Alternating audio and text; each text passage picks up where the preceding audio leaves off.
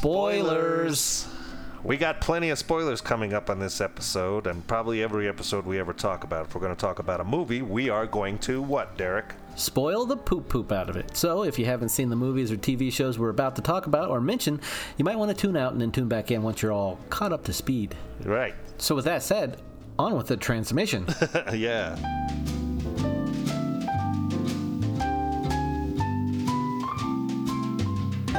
This is Central Control. Stand by.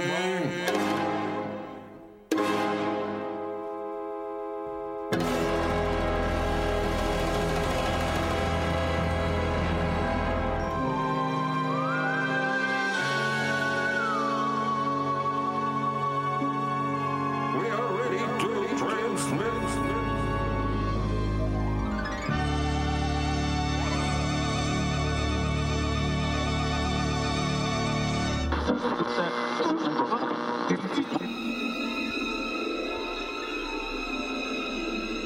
Transmission beginning, and well, come on in, listener. Come on in, sit down, get comfortable, as we welcome you. Yeah. Welcome there. Hiya. My name is Tim. Yes, sir, and I am Derek, and we thank you out there for tuning into this very special show where Tim has promised to be the funniest he's ever been on any other show ever. Oh, no. Pressure. Pressure. But no, it'll be funny because we're going to be talking about something that's good, Yeah. but bad. Bad. So if you would follow our feed, then you'll realize that we doted on and made love to in words a little film called John Carpenter's The Thing Right. from 1982, and the effects in that and how great they were and how they were a big part of the success of that film. The practical effects for all you young kids out there that don't know what that is. Yeah, grow up. It's where they do it with hard makeup and foam rubber, and not computer generated. That's right. Yeah, they use rubbers, kids. Remember that. Right. Yeah, so we doted on that. So now we decided to do the opposite. Mm-hmm. There's got to be a yin and yang to this world. Yes. And we found some big yangs out there. Yeah. So when practical effects go wrong is what we're going to talk about. We're going to, in contrast to the Thing episode, we're going to talk about some movies that had some shitty ass Practical effects. Right. And so just to be clear, there are a lot of lists of something like this out there of people kind of, in my opinion, nitpicking on certain movies that have some good stuff in it, and then it kind of intermingles with some bad stuff. We're not going to pick on those so much. So some people mention stuff like there's some iffy stuff in like The Terminator and stuff like that. We decided to kind of stick to movies that we feel have more bad effects in it, or all bad effects in it throughout the film, instead of nitpicking bad ones in good films. Yeah, right. Plus, I mean, most directors out there don't have the time and or money in the budget to go back and George Lucas that shit if it's bad. So, Yeah, exactly. so just so you know. These are also our opinions, too, because who knows? Right. Maybe there's people out here who think these effects are good, but I don't know. Yeah, there might be. I mean, I'm sure there is, because some of these movies are looked upon in fond memories. And I do have fond memories still of the ones that we're going to mention. There's creativeness in there. Just, unfortunately, budget wasn't up to par. Or... Yeah, and I feel like sometimes if a movie is kind of just tongue-in-cheek and poking fun of it itself, and the effects are bad, it's almost Right. enjoyable that way. Right. Yeah, it gives them kind of carte blanche to be like, it's okay if it's a little bad. Kind of like how we enjoy some of the giant monster movies that are hokey and they don't look great, but you still get into the rhythm of them. Right, right. Zing Bang Bingo.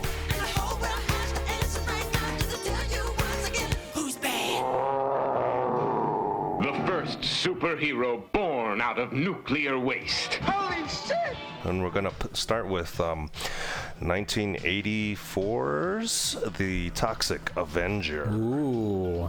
I prefer the cartoon show. Toxic Crusaders, Toxic Crusaders, Toxic.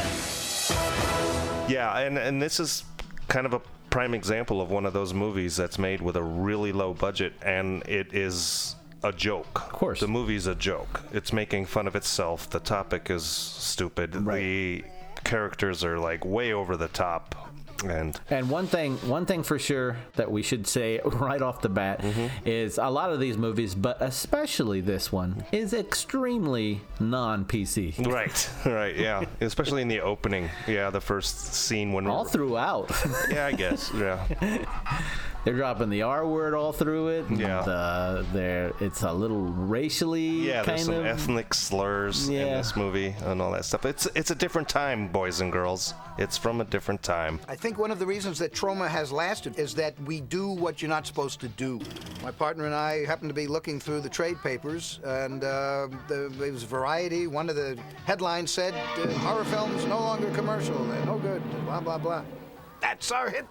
We're going to make a horror film. So that's, again, it took about a year before I could get a project that I could really get behind, or that had enough behinds in it, and it turned out to be The Toxic Avenger. So if you can get past that, if you're going to watch it for yourself to see how bad this is, but short premise, it's this nerdy guy who works at a gym, and these regulars at the gym, the guys and girls that are kind of bullying. He's a custodian too. That's important to mention because he loves mops. So yeah, that's important. That's right. The nerdy guy is the janitor of the gym, and he's a real skinny, scrawny little guy. And then the jocks basically are picking on him, and then one particular day, a truckload of toxic radiation, or toxic waste in barrels with no lids on them on an open truck that aren't tied down to the truck. Right. The truck happens to stop in front of the gym, and the kid's after being taunted by one of the women and told, like she was flaunting that she was going to have sex with him, and told him to put on this like little spandexy tutu thing, and it's so dark in here. Where are you? I can't see you. Right here, Melvin. Come here. she's surprised, turns the lights on, everybody's laughing at him, and he ends up running out the window and landing in one of the open barrels of toxic waste, and then he transforms. Obviously his face is hugely deformed, but he ends up being really buff and having this deep masculine voice and all this stuff, and he becomes kind of a vigilante superhero kind of thing. Yeah, that's basically the whole thing. Don't worry, I won't hurt you. I don't know what came over me. I just couldn't control myself. People are getting mutilated and killed throughout the whole thing, even before this happens. He's ripping off arms, and he's ripping out eyes, and... Well, there's that whole thing, too, where they're kind of doing... The bullies, the ones that taunt him into the toxic waste, they have, like, this whole Death Race 2000... Right. Where they're kind of making points for killing people with the car. And there's a scene where this little kid gets... his head squashed by the Camaro and all that stuff, and it's pretty graphic, but it's also really, really poorly done. And I think I haven't looked up a whole lot of notes on the making of this thing, but one is from Troma, which is a well-known, especially back then, was a well-known company for doing cheap, really sensationalized, kind of over-the-top, scandalous stuff, a lot of sex comedies and women showing their tits all over the place, and all that stuff. So, when they got into this, one, you knew that they weren't going to have the money to do big effects, and two, I don't think they wanted to. They were able to go kind of graphic and do gross stuff with their effects, and I think it lessens it that it's not... It doesn't look so good, you can kind of tell that whatever's on the crafts table is oozing out of that fake head.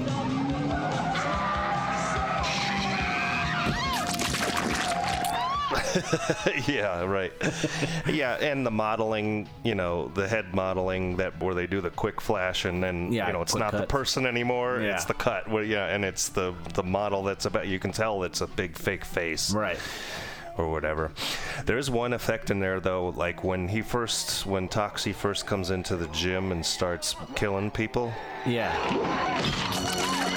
The weights. Yeah, that one always stuck with me. Yep, and me too. It's this fat guy that's on one of those like racked weights where you stick the pin in the plate. Yep. And then when you pick it up, there's the big pointed bar that the pin goes into. Right. And he sticks his head underneath it's like a bench press version. Sticks his head underneath there and drops the weights on it, and that bar and goes through his head, and then of course the weights, destroy the guy's head. Yeah. Yeah, I remember that one too from first scene. This is one of those ones that played on cable a lot, and I saw it way back in the probably late 80s.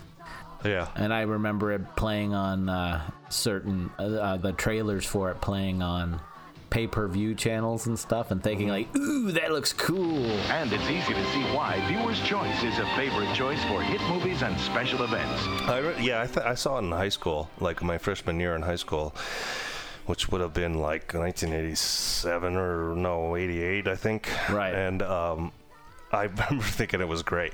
Yeah, I did too. I remember really digging it. Right. And, so they're doing stuff like there's a main bad guy that's kind of a heavy-set guy, and he ends up getting his guts pulled out of his stomach by the end. Yeah. He's like the corrupt mayor of the town. Yeah, they do stuff like that. They do he foils like a robbery at a burger place, and they're accosting some young lady, and that becomes his girlfriend. Yeah, right. She's blind, right? Yeah, right. And so because she's blind, she can't see how deformed Toxie is. Right. So they're definitely playing up. They're mixing a bunch of genres, and they're trying to, he can be a superhero too. And he's also a horror movie where the monster's coming back to avenge people who have wronged him before their death or killed them or responsible for his death or whatever. So it does all that stuff, and he's of course horribly disfigured. Whoever is the buff guy that ends up playing Toxie has to wear this prosthetic like head basically. Yeah. Because one eye is way down and all deformed looking. You could tell it's very fake looking and stuff, and it's he's out in the daylight a lot, and when they do a lot of those daylight shots, the makeup, you can definitely see the seams of where the makeup goes and stuff like that. Yeah, and the one eye is obviously very painted onto the, Right, yeah.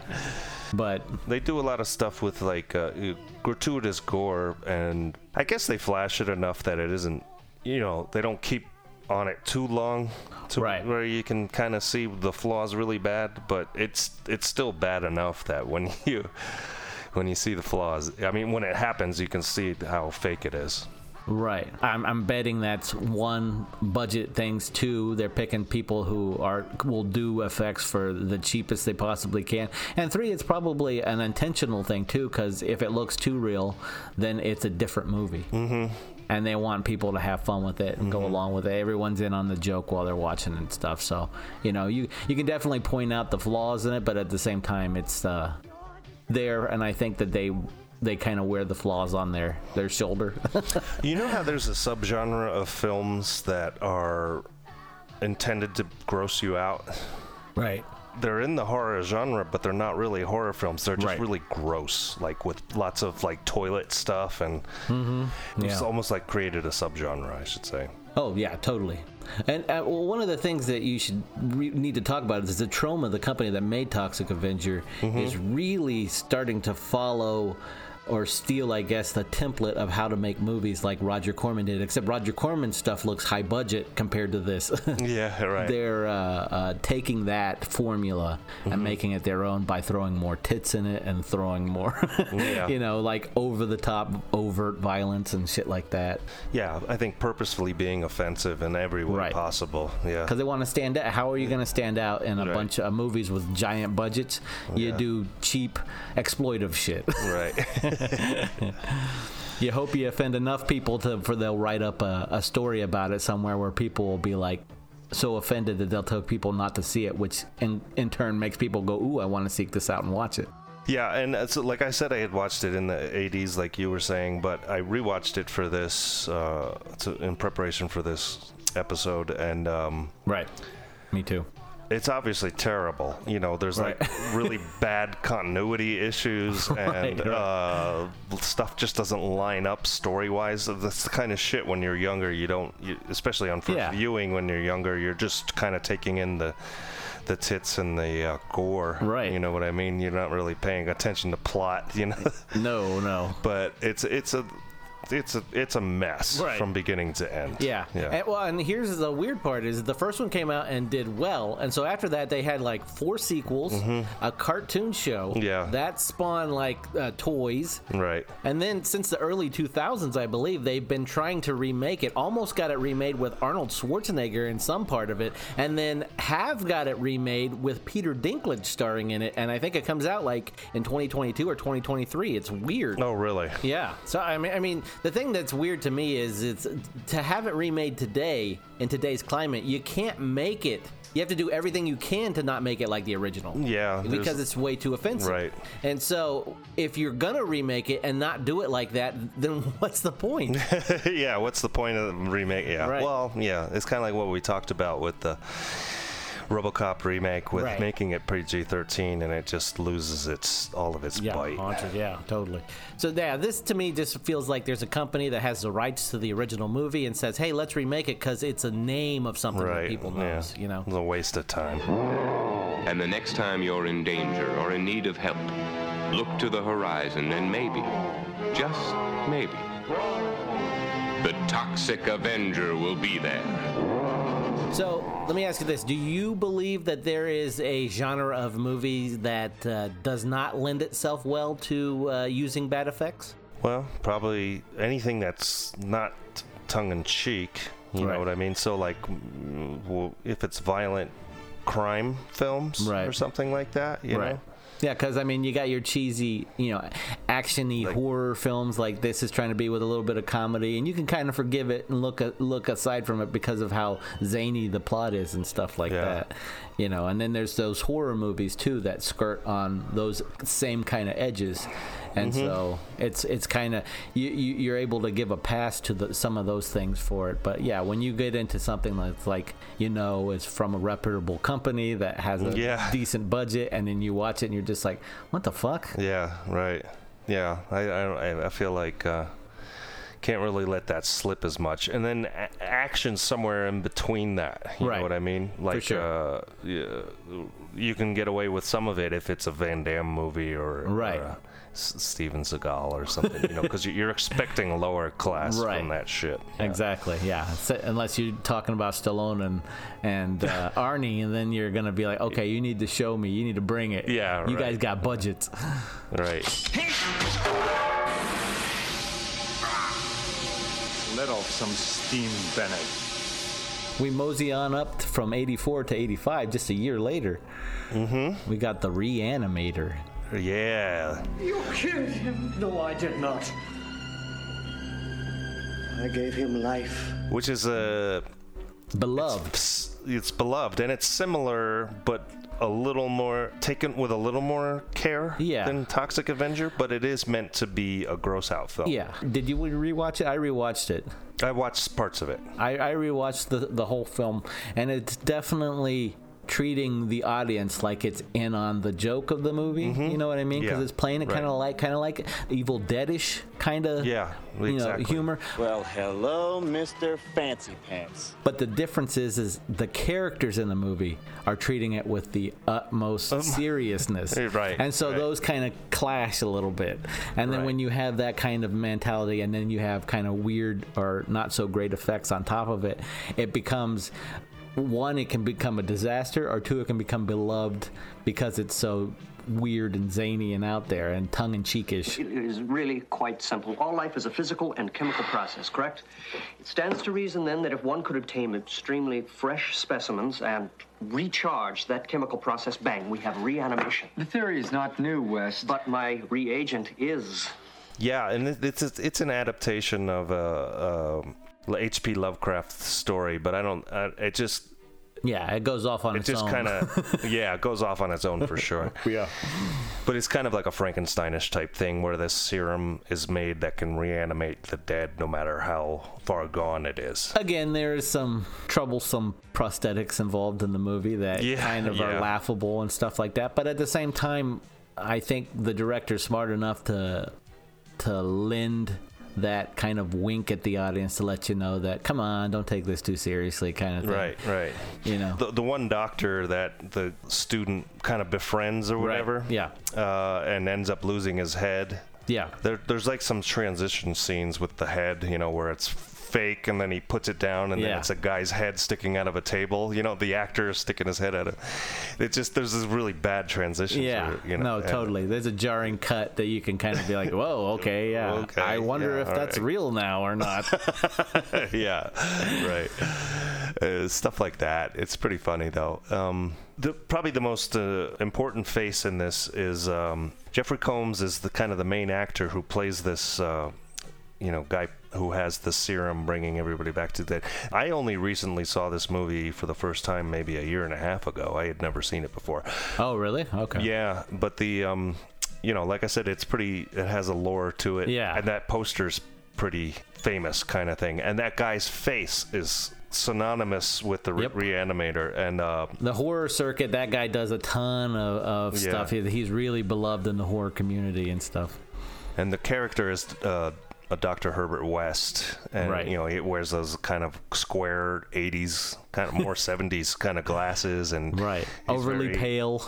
Overly pale, and he's like very super serious, and he has a certain look about him, and way of being, you know. Yeah, totally. Well, he walked in, and he was Herbert West. I mean, he really was. It was funny because in Lovecraft's story, West is described as having blonde hair and blue eyes and being very clean-cut looking.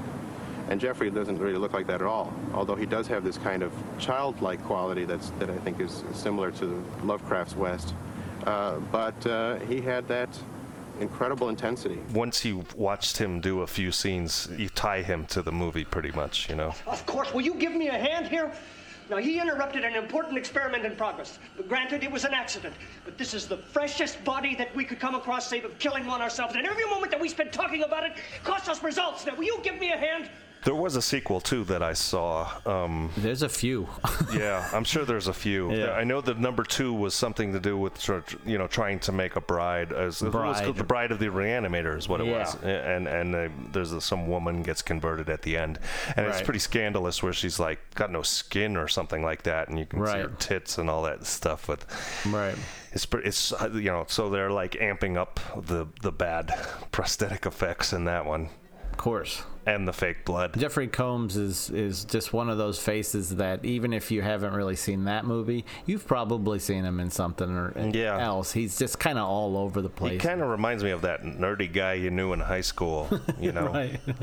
Like, that kind of defiantly angry nerd that got picked on a lot? That's what this guy reminds me of, the one that kind of had a little bit of a snarky attitude. Right. Yeah, for sure. I could totally see that. Yeah, right. Herbert, you're insane. Now what happened? I had to kill him. He's dead? Not anymore. No. Herbert! This has gotta stop! Look, he tried to blackmail me, Dan. No, it doesn't. And he wanted you to disappear.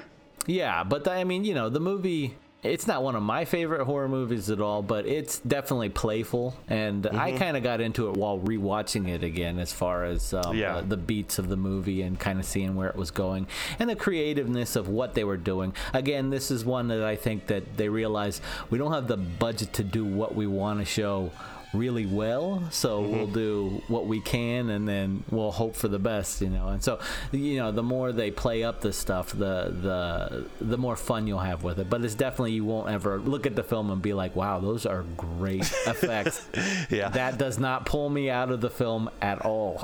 The only good effect they have is the serum itself is the same fluid that they use in glow sticks. So it does have a very bright, glowy, toxic look to it, Right.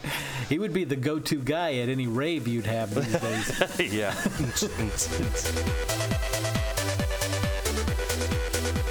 When it comes to a movie like this, Derek, you think it's in the hands of the director? Like, if there was a better director involved, that this movie could be risen a little bit, or is it just kind of screwed because of the low budget? I think that it's a kind of a yes and no on this particular one. Like, Stuart Gordon is the director of this particular movie. He's gone on to be kind of synonymous with movies like this. He did Robot Jox. I don't know if you'd ever followed that whole thing. Yeah. The ultimate killing machines. I'm gonna get in this thing, and I'm gonna kick your... Robot Jocks. He was responsible for that. I think he wrote like one of the Honey, I Shrunk the Kids movies and stuff like that. So he's been in the business for quite a while, and he's a very inventive director. So I think no one was going to make this thing like he did and make it acceptable to where it is like a beloved horror movie for a lot of people. I think he was the right guy for the job. You get other people on certain movies that just, I think certain directors, no matter who it is, can't fix. Yeah. Bad story problems or effects that won't bring your story up to the level that you're wanting it. And if you have to continually drop levels of intelligence to get past bad effects or bad story plot or something like that, it's hard for any director, I think, to get past that. No, and I think the budget is playing a lot because it also has to do with the quality of actors you're getting, and like we're talking about the effects and all that stuff, and a director, in order to raise this up, they're still going to have to be able to inject levity because it's such an outlandish concept. Oh, for sure, yeah. Right, yeah. Especially like when you even look back at the old classic Universal horror movies and stuff like that, you can see that Frankenstein, the original Boris Karloff one, that one takes itself way more seriously than when you get to The Bride of Frankenstein, where it's kind of, it's got a little bit of a winky thing. Right, yeah. That's where it doesn't take itself too seriously. Yeah. Now tell me, who are you? I don't understand. Can you not speak? It's strange.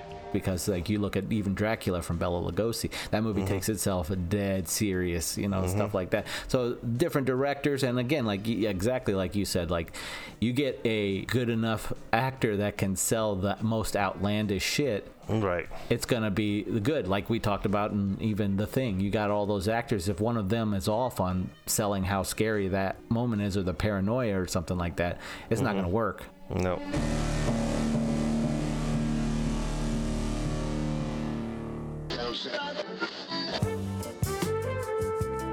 So here's the gist. You want to talk to us, you want comments, you want reviews, all this horse shit. How could they not, really? Instagram and Facebook, we are at TFTFP Podcast. If you want to tweet us or twit us or whatever it is out there, you just have to go podcast TFTFP. Yeah, because the other one was taken. Yeah. And jerks. Send us a gosh darn glorious little email. No dick pics, please. Don't tell them what to do. Care of Derek. No, the email address is tftfppodcast@gmail.com. Glorious. Like, subscribe, and review us, and make it positive. Right. I mean, you can be negative about other things, just don't mention us with the negativity. We're delicate over here. I got a thin skin. All right, so let's jump back a few years. Whoa. Yeah, and we're going to go back to 1982 with Swamp Thing. Ooh, we're in my territory now. DC character. Government agents, scientists, monsters, and midgets. None of them belong in this swamp. Only one thing does. The Swamp Thing. This movie was probably one of the reasons why I was so excited when I saw the trailer for Toxic Avenger, because it's similar vibes. Yeah, it definitely did. Yeah, it's definitely on the same budget level. Right. Yeah. I kind of came familiar with it through HBO as a kid in the early 80s. But I guess it would be 83-ish, like a year after, or maybe it was out so fast it was 6 months later. It could have still been 82. But and Adrienne Barbeau, God bless her. Yeah, yeah. Loved her back then with all that gosh and her bagosh. Right. If I remember correctly, I think the agency sent the script for Swamp Thing over and said it was an offer. And I read it. I wasn't familiar with Wes Craven, never having seen The Hills Have Eyes or Last House on the Left, but I was married to John Carpenter at the time, and John was a huge fan of Wes's. and said, "Oh, you've got to do this. You've got to do this." And I barely remember it from when I was a kid, so I didn't rewatch it for this. I just watched a series of like 3 to 4 minute clips of different action parts and where I could see the effects and stuff like that, and just kind of shake my head in disbelief at how bad they are. Right. Yeah, no, for sure. I mean, you got to look at it from the time that it came out. And this movie was supposed to be a big budget entry into the arena of filmmaking for Wes Craven, who had come off of a few indie horror films. Right. This is pre-Nightmare on Elm Street. Right. Yeah. Well, that would come like 2 years later or something like that. And even that's not a giant budget. But so this was something that he was going into. I mean, this is 82. Now you're coming like a year and a half off of Superman 2 and then Superman. So these are comic book movies that are huge, blew up. I mean, pretty much where we are today in comic book movies, because Superman laid that road back down there. Richard Donner and all of them back in 78.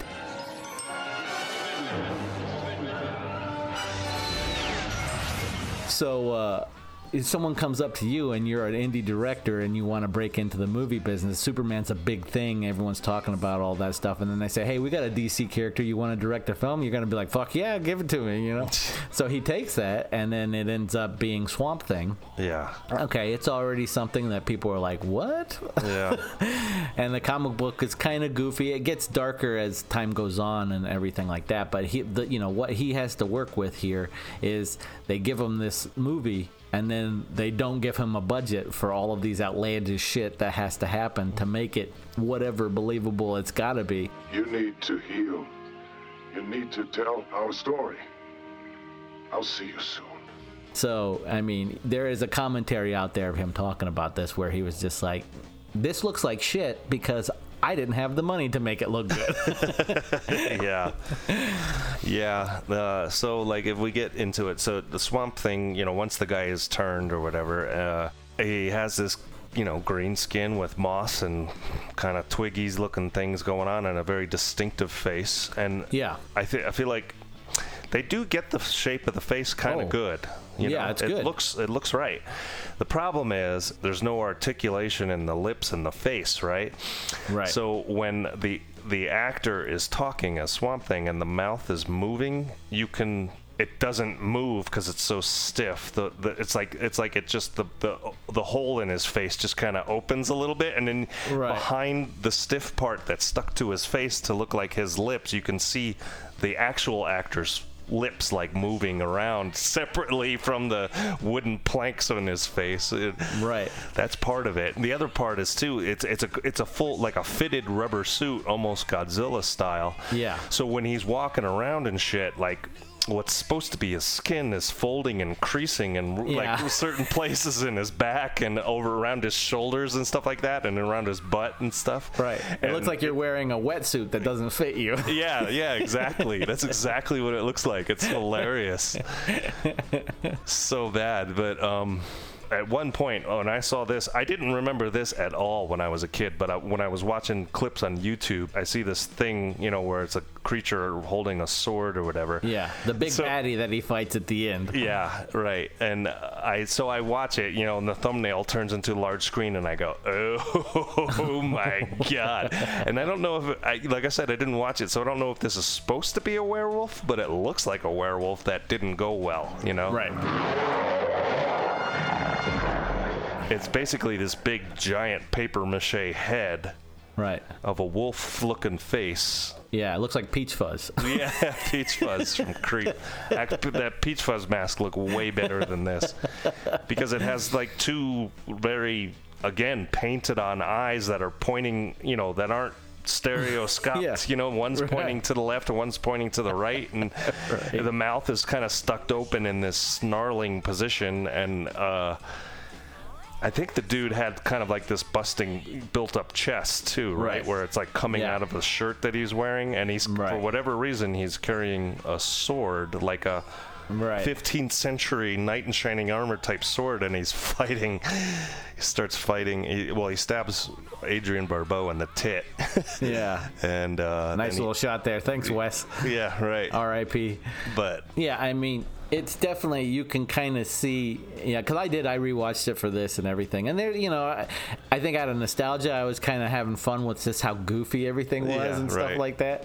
But there's parts in the movie where it hits these certain strides, and you can definitely feel like Wes is in with it. Like, I'm with this movie. I'm telling this story kind of thing. And then you can kind of just feel like when he's like, fuck this, I can't wait for it to be over, because it's the blandest shot composition and everything. So you can tell he just knew, like, once you see those effects coming back and how, well, we don't have the budget to make these look any better than, something that we just bought at like Woolworth, then it's going to be, that's it, and so that's definitely, again, this is one of those situations where he had to know that if you want me to tell this story, this outlandish story with this silly script, then I have to have at least the budget to pull off the effects that I need to make this silly script not be ridiculously silly, because it looks bad. Yeah. And so what's the point if you don't have the budget? It's bad. Yeah, the makeup effects are tragic. Yeah, and it's not really a gory movie either, so you can't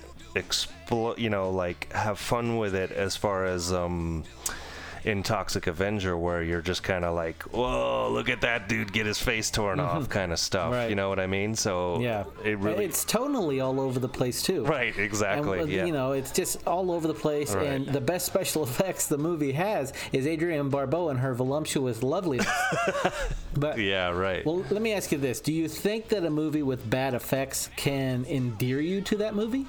In some cases, I mean. Yes. Okay. Yes, and I think that goes back, like I was just saying, to Reanimator or Toxic Avenger and stuff like that, where, they're not my favorite films by any means, and I'll probably never watch them again, but it helps you have fun with the journey, especially if it's gore. You know what I mean? Yeah. And some of the ones we're going to get into, the next one we're going to get into is a perfect example of it just help. It just helps carry it through, because like what I just said about Swamp Thing, they're so bad, you're just staring at it the whole time going, what the fuck happened here? You know what I mean? There's no sense of joy to it. You're just, oh God. Right. Mostly that werewolf character. Swamp Thing isn't that bad. He's okay, but the creases and folds are pretty funny though. Right. No, totally, yeah. And this next movie we're talking about is in the same year that we get Swamp Thing. Yeah, it is, right. Probably for a considerably less budget than Swamp Thing, too. It was, yeah. Beware the wrath of Swamp Thing. Oh, yeah, we're talking about Basket Case. It also came out in 1982. What's in the basket? Easter eggs? What's in the basket? What's in the basket? What's in the basket? Open it, if you dare.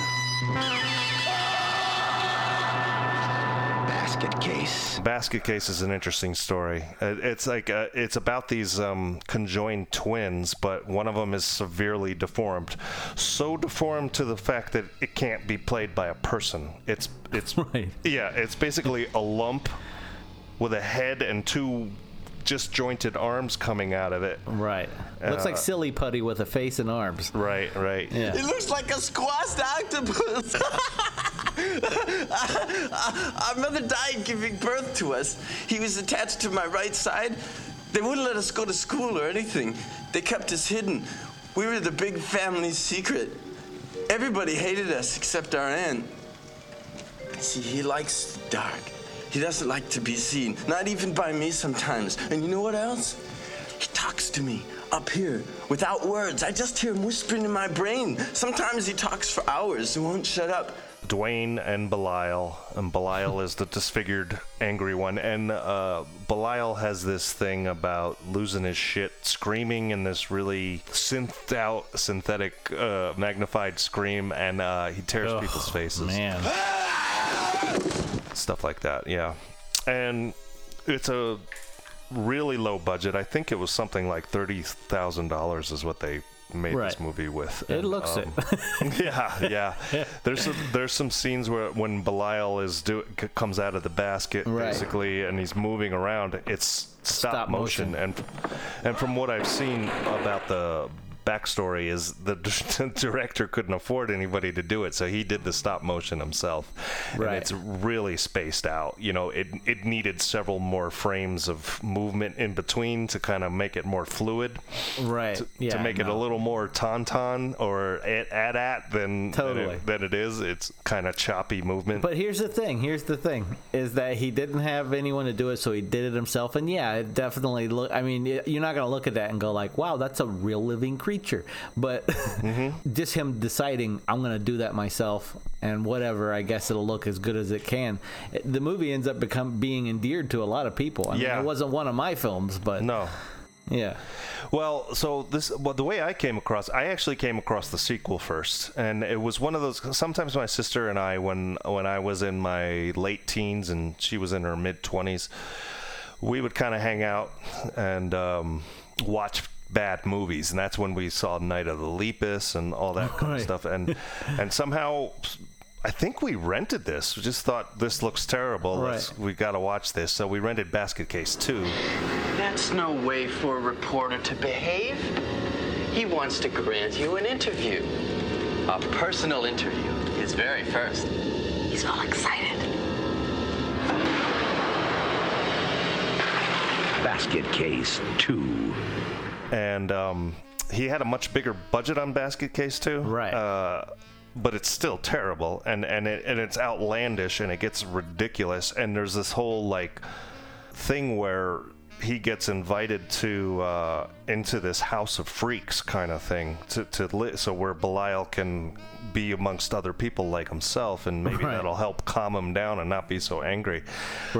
And I watched a few things about the backstory on these movies. When they talk to the special effects guy who makes the stuff, and it's not well done, so whatever. But at the same time, the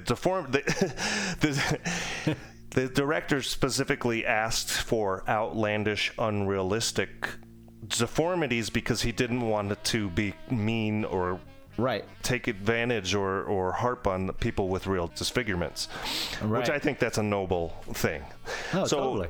When we're seeing this band of people that live in this house, these disfigured people, it's exaggerated to the hilt. There's a guy with 20 noses on his head, and there's this other dude with these fanned out teeth that stick out 3 feet at one point, and there's a crescent moon head guy that doesn't make any sense at all, but you know what I mean. Obviously anatomically impossible, and also not very well constructed and stuff, but I mean, it's cool that the director was sensitive to the offense that might be taken by the people with any kind of disability or something like that, so that's really cool.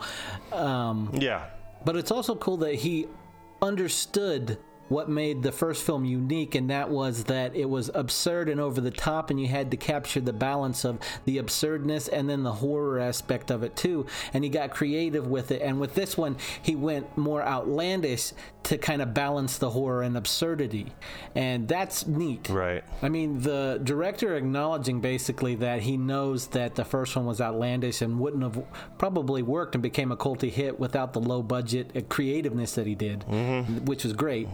But even has a bigger budget in this, he's still playing with absurdity more to mingle with the horror. There's definitely and like I said, I think it was more over $1 million for this budget, but and there's like I was saying earlier, there's a big improvement in the Belial character. They don't have to do the stop motion scenes anymore and all that stuff. And there's even a scene or two where I think there's a real face in there at certain points, but most of the times it's not a real face. It's animatronic eyes and lips and mouth and all that stuff. And the weirdest part of all is towards the end of the movie, it is revealed that she has this woman who houses these people has a female version of Belial, and they end up having like a legit sex scene between them where they're like fucking. Like, you know what I mean? And it's bananas. It's absolutely bananas.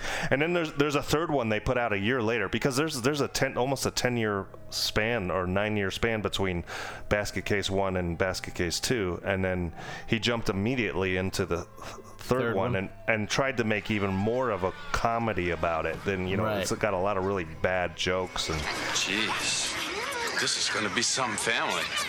And of course, the female Belial, I don't remember what her name is, but she's pregnant, swelled up, and there's like, it was creepy because there definitely is a real girl's face in there in this particular thing, and you can see it moving around, and it's disturbing. But she ends up having like I think something like 12 little tiny Belial babies, and. Right after she gives birth, like this cop or rogue cop comes in and blasts her with a shotgun, and it's kind of disturbing. But I do, as far as what I could gather, the third one is not very well received. Yeah. Right. Yeah. Whereas the first two are actually, they have a pretty decent cult following to them. Yeah. I didn't watch the whole movie for this. I did watch little snippets of the first movie, and like I say, you get into those situations where he's doing stop motion with because the creature in it is definitely one of those things that's really highly stylized design, kind of, H.P. Lovecraft kind of monster that you would imagine and stuff like that. And so it's not big either. It's only it's like shoulders, arms, and a head, Right. But supposedly there's a whole body in there somewhere so they can eat, drink, and shit, Right. And so it's definitely one of those things, though, that you definitely look at it and admire him for, hey, you know what? I have this much money. I have a camera. What can I do to get something that maybe will sell? So that's always cool. Well, and what's interesting, too, about the first movie is it's filmed in the heart of Manhattan in 1982, when Manhattan was not a nice place to be. Yeah, you're right. And you get to kind of see a lot of because they don't have permits for any of this stuff. Right, and they're shooting on the fly. Yeah, they're rogue shooting, right? And the people in the background are bananas. You know what I mean? And it's like kind of like you kind of get a taste for old New York when you watch it. Right. I love stuff like that, though. Yeah. A lot of old horror movies that were shot there, you get to see stuff like that where you're just like, look at that. Look at all the porn shops in the back there. Yeah, exactly. Times Square. That's what they're walking through is Times Square, where all of the porno places are. And if you go to Times Square now, it's like Disneyland. Disney. When back then it was like cocksucking, tits. Right. Yeah, it's totally changed. Yeah. Oh, yeah. Yeah, completely. So do you think, if the story's terrible, does it make the bad effects stand out even more? In a way, I think so. And the reason why is if your intention is not being held by the story, at least, you're going to start looking for other things to keep your attention.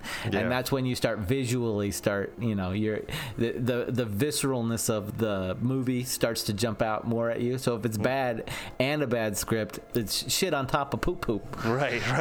And you just lose interest, yeah. Right. And speaking of... Yeah. This next one, it probably fits into that category. Hi, kids. It's me, Ronald McDonald. And I'm on the set of my very first motion picture ever. It's a movie called Mac and Me. We're going to talk about 1988's Mac and Me. Oh, man. So, for some reason, it took... Let's see. E.T. came out in 1982. Right. And then Mac and Me comes out in 88. It took that long. Right. This one is all about, it's a product placement movie where you got Coca-Cola, McDonald's, Sears. It's like all, just ramming it down your throat, these companies. Right. From what I've gathered, from what I've heard, the guy says that it's not a McDonald's movie, even though like Ronald McDonald makes the trailer. If you ever watch the trailer, it's Ronald McDonald talking to the kids out in the camera land. Like, hey, he's in the movie. Yeah, and he's in the movie. Yeah, he does it in the great dance scene. Yeah. It's obvious, and I've heard too that the director basically said he wanted to make an E.T. for the next generation of kids. Right. And yeah, way to go, buddy. Yeah, you just really dropped the fucking ball on that. Well, and I don't get why you would want to make a cute alien film like E.T. Yeah. But then make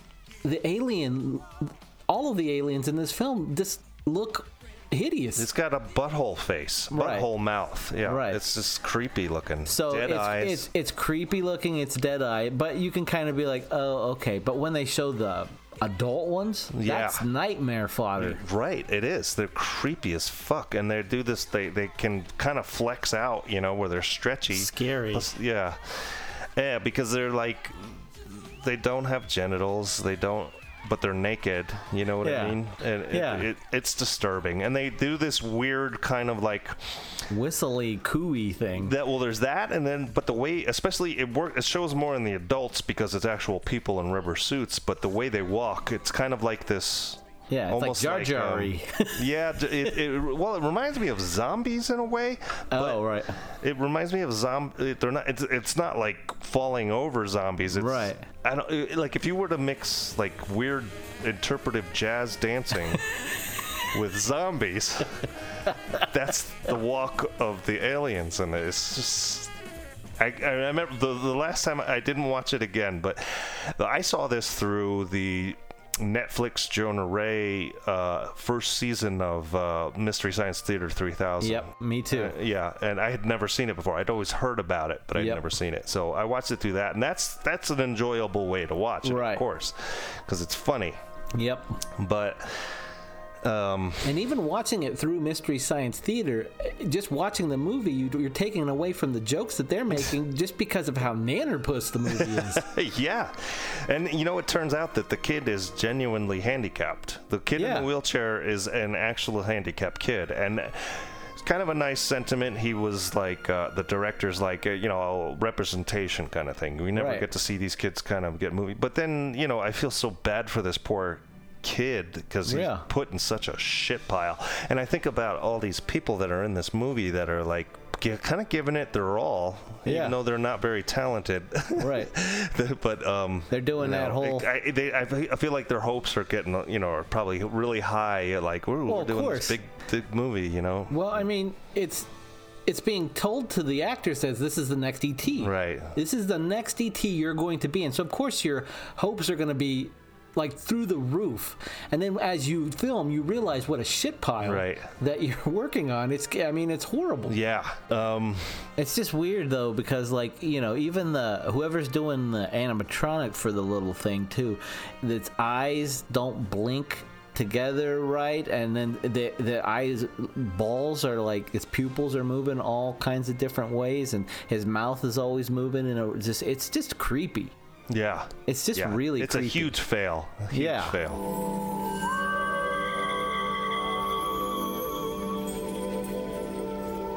In every way. Like I can't even imagine like getting to the end of that. And I mean, I'm sure that there were people that were proud of maybe something that they did in the film as far as, prosthetics or something like that. But it's got to be a point where you look at the footage and you just go, oh shit. Like, oh man. Well, and the other thing that's weird, just story-wise, is that these aliens don't have any intelligence. You know what I mean? They don't, because they didn't come to Earth like E.T. did, in the spaceship. They got sucked into a NASA Explorer, and then when the ship was brought back and they were going to take the samples out, the thing explodes and they come out of it somehow. Mm-hmm.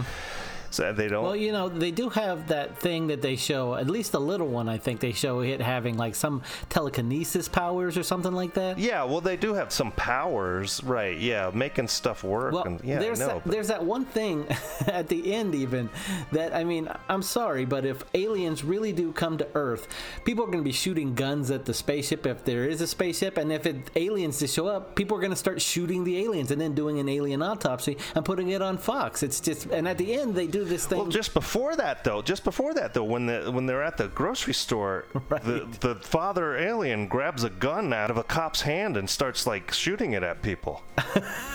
And then the gas station explodes and it kills the little boy in the wheelchair. But then they bring it back to life. So that's, I guess, because of the fact that even though they are the ones that caused the destruction that killed the little boy, they're awarded U.S. citizenship. Now, may I extend a warm congratulations. You are now citizens of the United States of America. Right. For saving his life. And they're wearing a suit and then a convertible. Suits and stuff, and they drive off in a 57 Chevy. It's the fucking most bizarre thing you've ever seen. You could just see that, like, they're writing it and, like, okay, here we need something to happen because it's been too much talking going on. The aliens have to get into a little adventure here. It's awful, and it's an awful execution. All around acting, writing, directing, special effects. But we're talking about special effects. You know, certified rotten. Yeah, everything. Ugh. Yeah. I mean, even the end, you can tell they're trying to do an E.T. thing where E.T. left an E.T., but our aliens are going to become citizens. It's just so awful. Yeah, everything. It's diarrhea on celluloid.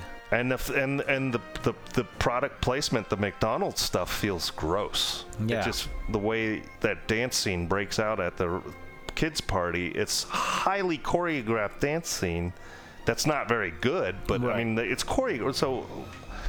It just doesn't make any sense. No. I mean, I'm sure McDonald's heard that this is going to be the next E.T. and they're like, fuck yeah, we want to be a part of that. Mm-hmm. I mean, we don't want to be like M&M's were with E.T. We want to be like Reese's Pieces. Yeah, right. And then I'm sure once McDonald's started seeing some of the dailies come back and how the effects looked, and they were like, shit, we want to distance ourselves a bit.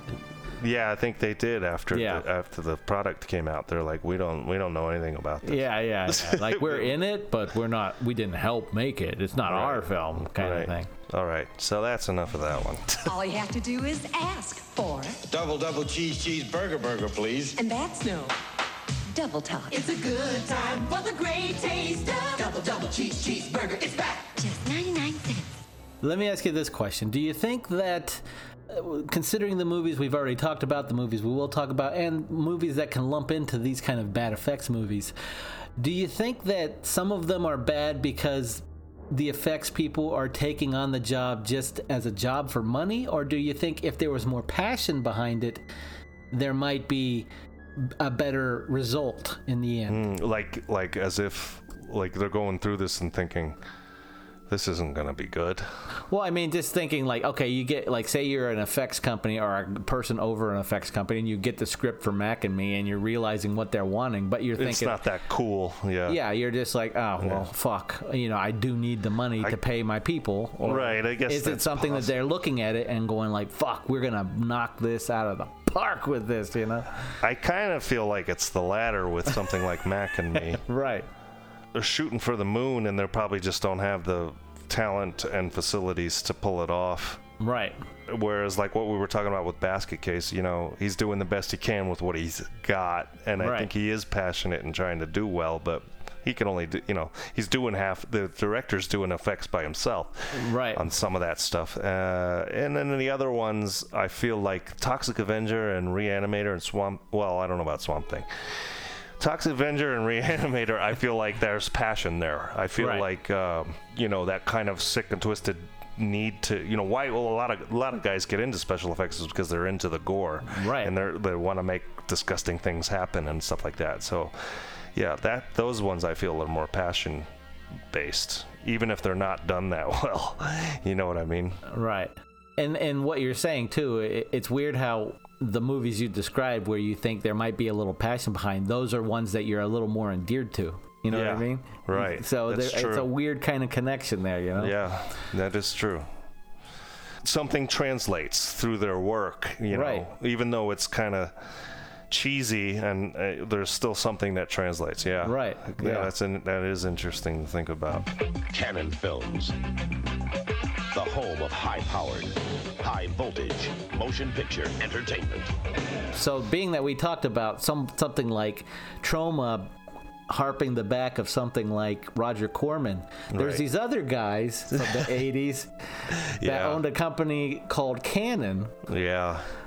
And they got into the business and they just went wackadoodle. Yeah, they sure did. But we're going to talk about Invaders from Mars from 1986. But, from the great Tobe Hooper, who brought us Texas Chainsaw Massacre. Yeah, right. And, of course, the allegedly... Poltergeist, right.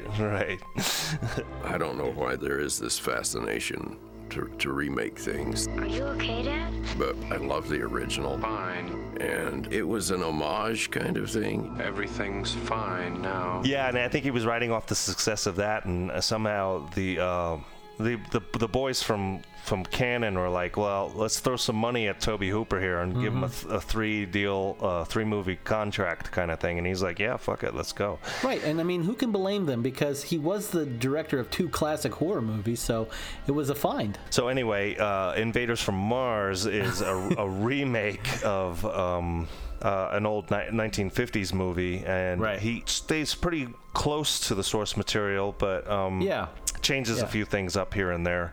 Yeah.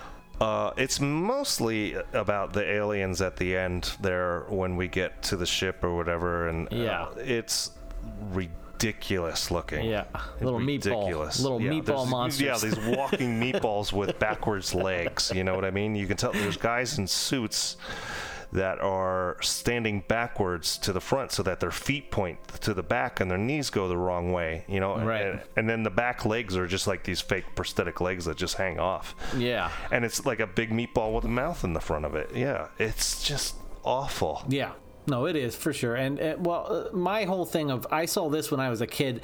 It was on cable, not the high tier HBO Showtime tiers of cable channels. It was on like the movie channel kind of thing. But they played the shit out of this film, and I watched it incessantly. And I was also a fan of the original sci-fi movie that this is a remake of, mainly because of the Technicolor is gorgeous in it, but also because it's one of those cheesy sci-fi films, and so I fell in love with it, and that's why I liked this.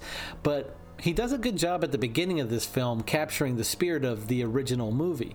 But as the movie moves forward, it starts to get really bonkers. And when you see the aliens in it, they just don't look good. Especially... the leader of the thing is like this kind of brain thing. Yeah, it looks like Krang from Ninja Turtles. Shredder! Why haven't you completed my new body? Yeah, it looks like a liver with eyes and a mouth. It's awful. Little hands, and when they're shooting at it, it kind of flaps up in this really, like it's being pulled on strings kind of way. Yeah, I don't know. I think it was because you could see the strings. And, right. So there's some people kind of for me the movie was boring when I saw it as a kid. It just didn't click with me. And you mean the original or this one? I never saw the original.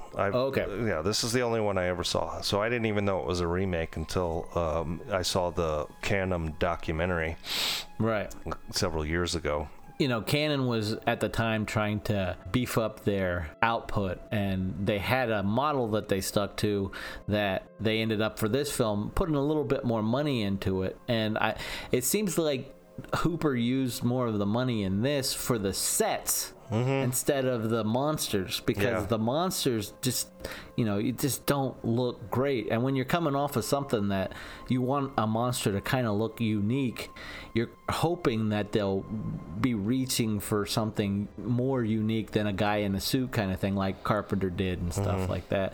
That in mind, when you realize that Hooper was the guy on the thing before he left and Carpenter came in, it's easy to be like, woo. Oh, thank God. Yeah, exactly. I know. Thank God. Yeah. Tobe Hooper had that three film run with Canon, and it was Invaders, it was Texas Chainsaw 2, which is another out there zany film, and then it's Life Force. And so you really get to see, just in that little bit of time, he's working with some of the biggest budgets outside of working with Spielberg that he never got to work with. Yeah. And you see kind of where his concentration goes. You see the kind of filmmaker he is, and I think for that guy, for Tobe Hooper, in my opinion, his best work came out of, I don't have enough money, so I got to get creative kind of thing with the original Texas Chainsaw. Because when he has the money to do whatever he wants to think up, it ends up being a total shit show. Right. So it was something done probably for all the wrong reasons to make a movie.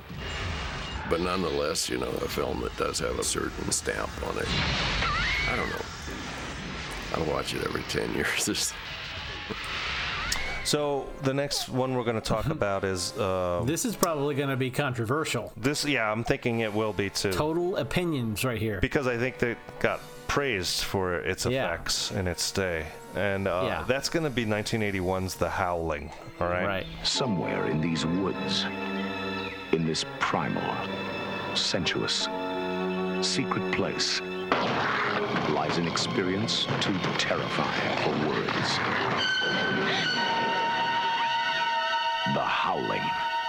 Probably why we don't like it so much is because of American Werewolf in London. Which came out when? The same fucking year. And who did the effects? Yeah, Rick Baker. Rick Baker was actually the effects artist on The Howling, and somehow John Landis pulled him away to do... Yep. He's like, well, I'm already doing a werewolf movie. And John Landis is like, this one's better. Come over here. Yeah. So he does. And it's Bottin, the guy who does The Thing, that, that's also the one we praised an hour ago. He's doing this one, takes over for Rick Baker. And for me, it just, I don't really like it. I mean, I liked it as a kid, because I didn't know any better. And for whatever reason, I was able to see this before I saw American Werewolf in London. Okay. So just kind of like that raw child's viewing perspective, you're like, ooh, werewolves, yeah. Right. Not seeing how terrible the movie is. Right. That scene, the transformation scene where the one guy that's been kind of hunting this girl for the newscaster lady, and he does his changing and all that stuff. When I was watching it again in preparation for the show, I'm like, wow, they are really hanging on this for a really long time. You know what I mean? Like, she could have ran out of there 16 different times, but they keep flashing back to her, just making these oh my god, staring up at it faces. I'm disgusted by what's happening. You just run away, bitch. Oh, bitch, get out the way. Get out the way, bitch, get out the way. Oh. He's in transformation. He can barely come after you. So they, there's you kind of wonder in a way if that's kind of homaging the old werewolf films, where it's just like, George, what's the matter? George, what's the matter? You think of the Lon Chaney ones. It didn't take that long though, but it was those photo changes where they would they would take a picture of the guy, transitional two or three frames of him, and one thing, 2 or 3 frames, and the next 2 or 3 frames, and then until he's the animal, Right. Just try to lay like you were all those other times. Yeah, really before, still exactly the same. Yeah, right. And it was cool for the 40s, but this for me just doesn't work. There's one of the things he's doing, the way, when they keep showing the hands and he keeps jiggling his fingers back and forth making these crack. I don't know why that's and when you compare it to American Werewolf in London, same year, same time, when the hand is stretching out in this growing. That's so gorgeous. There's it's so cool. Such great imagination in that one too. And I come at it from a completely different perspective, because I saw this because I loved American Werewolf so much. So coming off of that and then watching this, I think you're right. I think they hang on things a little too long to let you see the trickery of it, and then plus what they're hanging on just isn't that as well sculpted, I believe. In my opinion. And the bubbling face doesn't make sense to me. Like his cheeks start bubbling, and I'm like, well, why is it bubbling? I don't understand. Is it supposed to be bones poking out? I don't get it. Right. The only thing that's similar between the two is the muzzle extension is done, and that looks okay. That doesn't look bad on it. Right. Also, too, the fact that Rick Baker and John Landis did this whole on fours werewolf, where it runs on all fours, it was completely different, less Wolfmanish, and I don't think it had ever been done before. You know what I mean? And here's the thing too with that too, what you're saying, how they envisioned Landis and Baker, how they envisioned this werewolf on all fours, big snarling beast and something. When you're a kid and someone says a guy turns into a wolf, that's the kind of thing I would imagine. Like this big, huge, scary looking beast still on all fours. Right. But like somewhere in between. It's somewhere in between human and dog. Yeah. Right. No, that's cool. And that's the other thing too, is the ears. The ears. When you look at the difference between the ears between the two werewolves, American Werewolf London and the Howling, the ears just kind of on the Howling, they just kind of point out of his head, and it's way out like rabbits. It does. Yeah, they look like bunny rabbits, but they also, just the way they form, it doesn't seem like it's his ears transforming. Right. It seems like his ears are disappearing and wolf ears are growing. Right. Well, they're more rabbit ears are coming out of his head. I don't get that. Yeah, I don't get it either. And I don't know what it is, but this movie just doesn't seem to embody the animalistic quality of a wolf. They're just way too wolf man. He's more of a wolf man. Yeah, and maybe he's shedding his skin or whatever. Like if they're looking for guidance on like how should we do the ears or something like that, it just seems like their direction was like whatever, just make him a werewolf. Right. Whereas there's more specifications on like, no, we want to see what happens to this joint and that joint in American Werewolf, you know.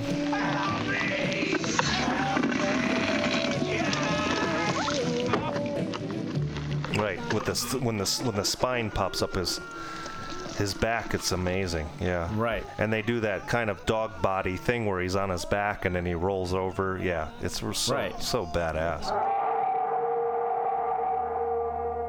And so, you know, it's so weird to see that, okay, you don't know where exactly Bottin came into this exactly and what he had to take over and what designs he had to maybe redo or just follow directions or whatever. But when you see what he did in The Howling, and then you see what happens with his imagination when he's said, I don't know what the thing looks like, do whatever you want. Yeah. And where his imagination could go and all that stuff. You see, it seems like you see a mind in a cage and then a mind let out of a cage. Right. You know? Yeah. Because that's a year later. It's basically his next project is the thing.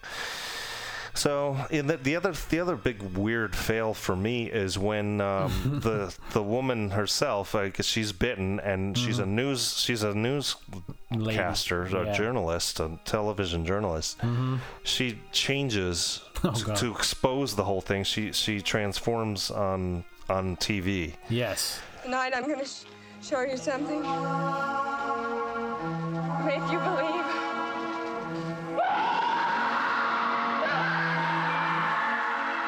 And the end result, to me, she looks like a were Shih Tzu. She doesn't look like a werewolf. You know what I mean? And it's like, it's very unthreatening. They over-feminized what... Yeah, exactly. Which is weird because the woman who changes in the other one is more of a werewolf, you know? Yeah. The sexy one that her husband cheats on her with. Yeah, that is weird, too. And that's the last shot you see of the movie, too, is the woman changing.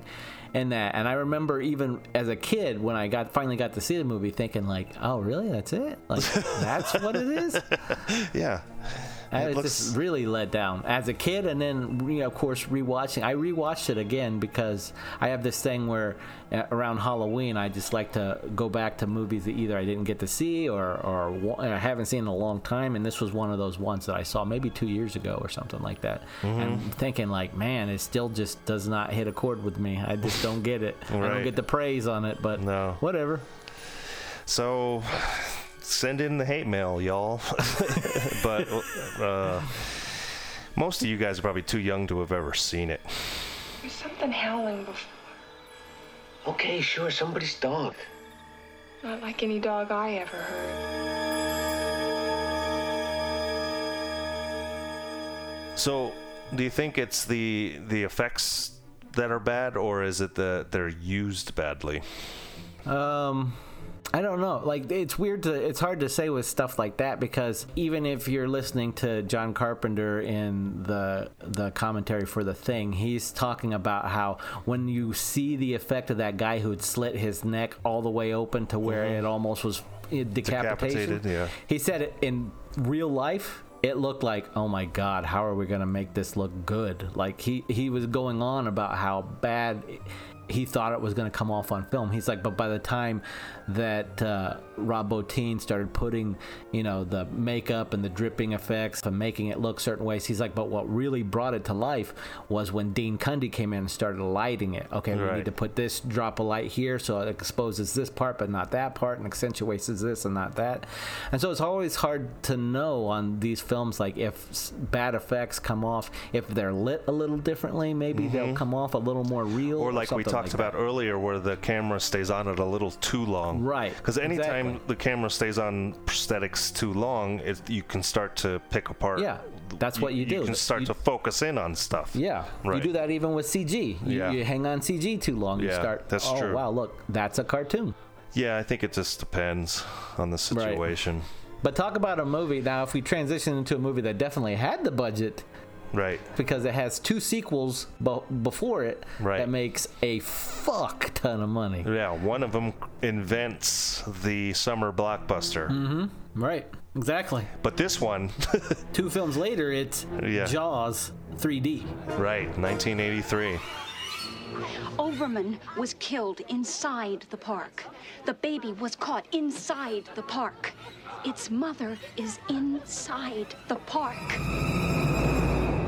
So, and again for the younger listeners, there's been 3 waves of 3D movies. So, the original one started in the 1950s with a lot of horror films being made in 3D and all that stuff, and then it just went out of vogue pretty much by the 60s. And it was a gimmick. I mean, it's obviously a gimmick, and people get tired of gimmicks after a while. Exactly, and then it did in the early 80s, had a comeback, and then it was used in movies like this. Again, it was horror movies again, where it came and went just within a few years. It was out of fashion again. And then of course in the early 2000s we had a revitalization of that, or I should say late 2000s, early 2000 teens. Right. It got big, and then we had the 3D TVs came out and all that stuff.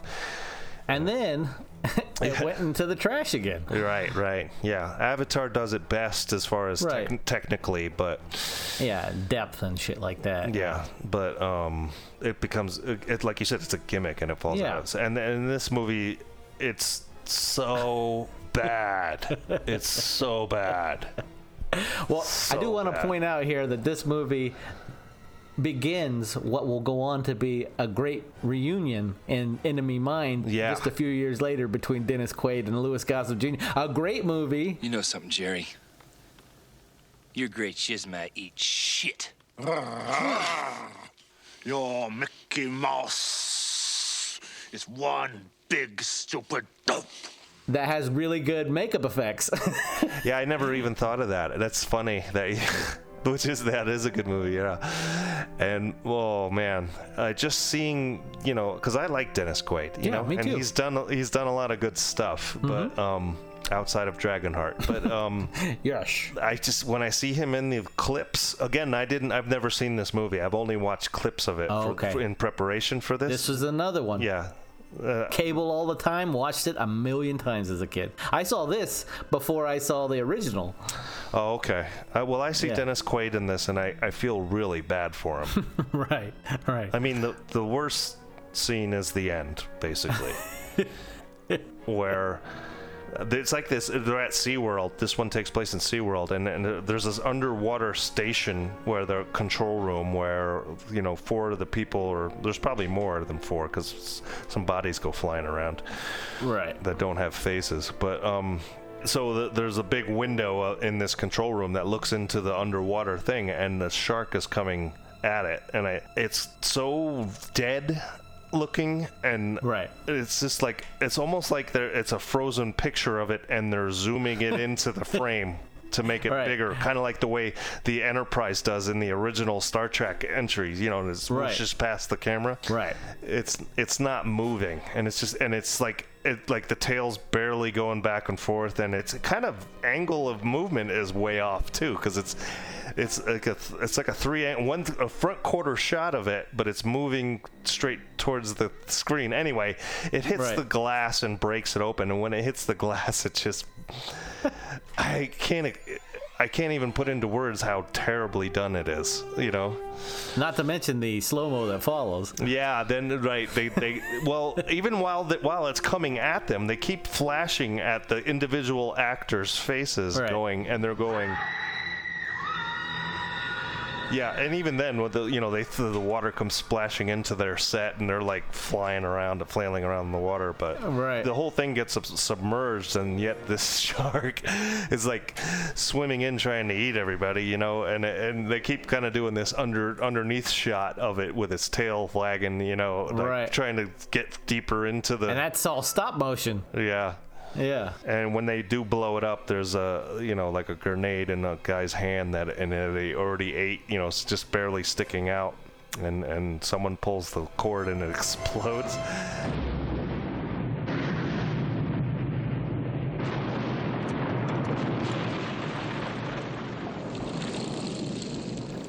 It's this big red cloud. And then really superimposed chunks of interior parts, the shark and the jawbones come flying out. That's the 3D parts. Right. It's so bad. It's bad. It's taking the look of the shark that they used, Bruce, from the first film, which that director, Steven Spielberg, you might have heard of him, he's smart to not stay on it. Because he knew it wasn't going to look good. It was a failed special effect. Yeah, he looked at that shark and said, "Oh shit." Yeah, right. Because he was supposed to expose it a lot more.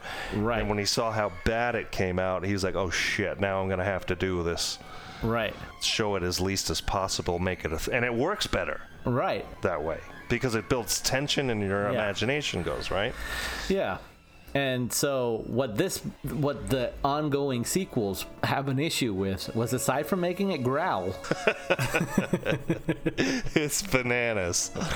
And so as the sequels go on, I don't know if it's studio notes that these directors are getting or what, but it's just like, no, you need to show the shark way more. Like everyone wants to see shark. Yet they hadn't improved Bruce or whatever, barely. Right. If it's a different piece, it doesn't look much better than the one you see at the Universal's tour, you know. Exactly. It looks the same. And so as they go on, the more you see it, of course, the worse it looks, and that's why. I mean, that's not the only reason, because the scripts aren't any better. Right. So you're looking at a bad script with a bad effect that you've seen by this movie like twice before. Right.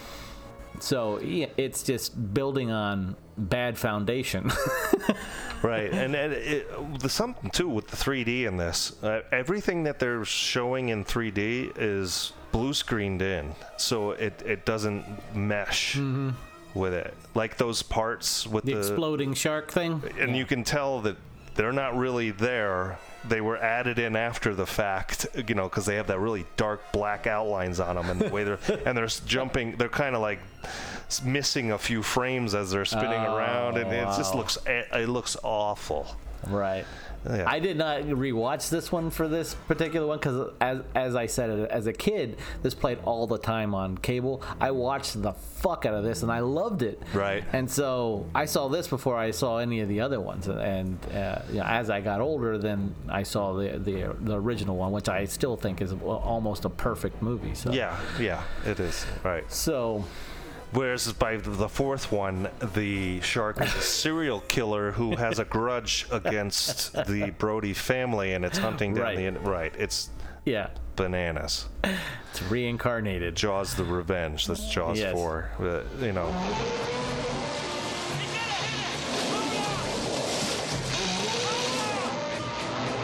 Ugh. Hey, well, at least Michael Caine got a paycheck out of it. Yeah, he sure did. Good for him.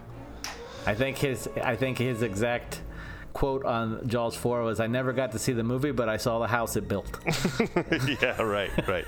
Meaning he didn't care. Yeah. But, well, let me ask you this. How is it that a sequel to a huge movie with a big budget can have bad effects like this?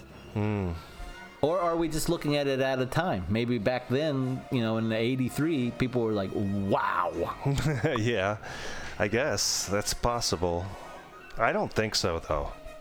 Because it bombed, right? It wasn't a successful movie. No. I mean, it didn't do as well as the originals, but it had like I think an $18 to $20 million budget and ended up making somewhere around like $88 million worldwide. So it was a hit, just not as big of a hit as the previous ones. Yeah. So. Right. Well, I think what's going on is they're also trying to up the ante, and obviously Steven Spielberg's not coming back, so the quality is starting to go down in directors and production, and it's probably they're trying to get them out fast and in time for summer blockbuster again. And this also too, you got to wonder if the producers of Jaws 3 saw the success a year before in 1982 of Friday the 13th Part 3, which was in 3D, and then maybe more last minute than anything, they started throwing the 3D aspect at Jaws 3, thinking, oh, we could make a quick buck and this is a new sensation, and so we'll throw all of these new little gags and gimmicks and all of this stuff at it, and that might have started to derail it a bit. Yeah, and of course, probably throwing the 3D in at the last minute would just throw a monkey wrench into everything. Change the whole film. Yep.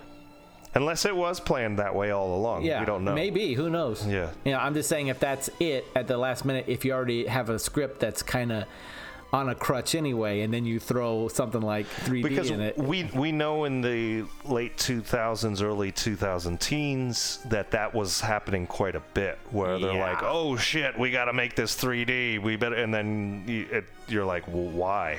You know what I mean? Yeah, but they're just trying to... You can tell the movie was never intended to be a 3D movie, right? Yeah, and that was an epidemic in the 2000s and 2010s. And so it's possible that shit was happening in the 80s, too. Oh, I'm sure. I'm sure that there was stuff. Not knowing nothing about the making of this film, I'm just spitballing a possibility of what could have happened. Either way, it doesn't matter. If this was the script they were going to film, it was not going to be good. And if that's the shark they're going to use and stay on it that long, it wasn't going to be. It's just not going to be good. Right. All you're seeing in 3D is a really bad effect. Right.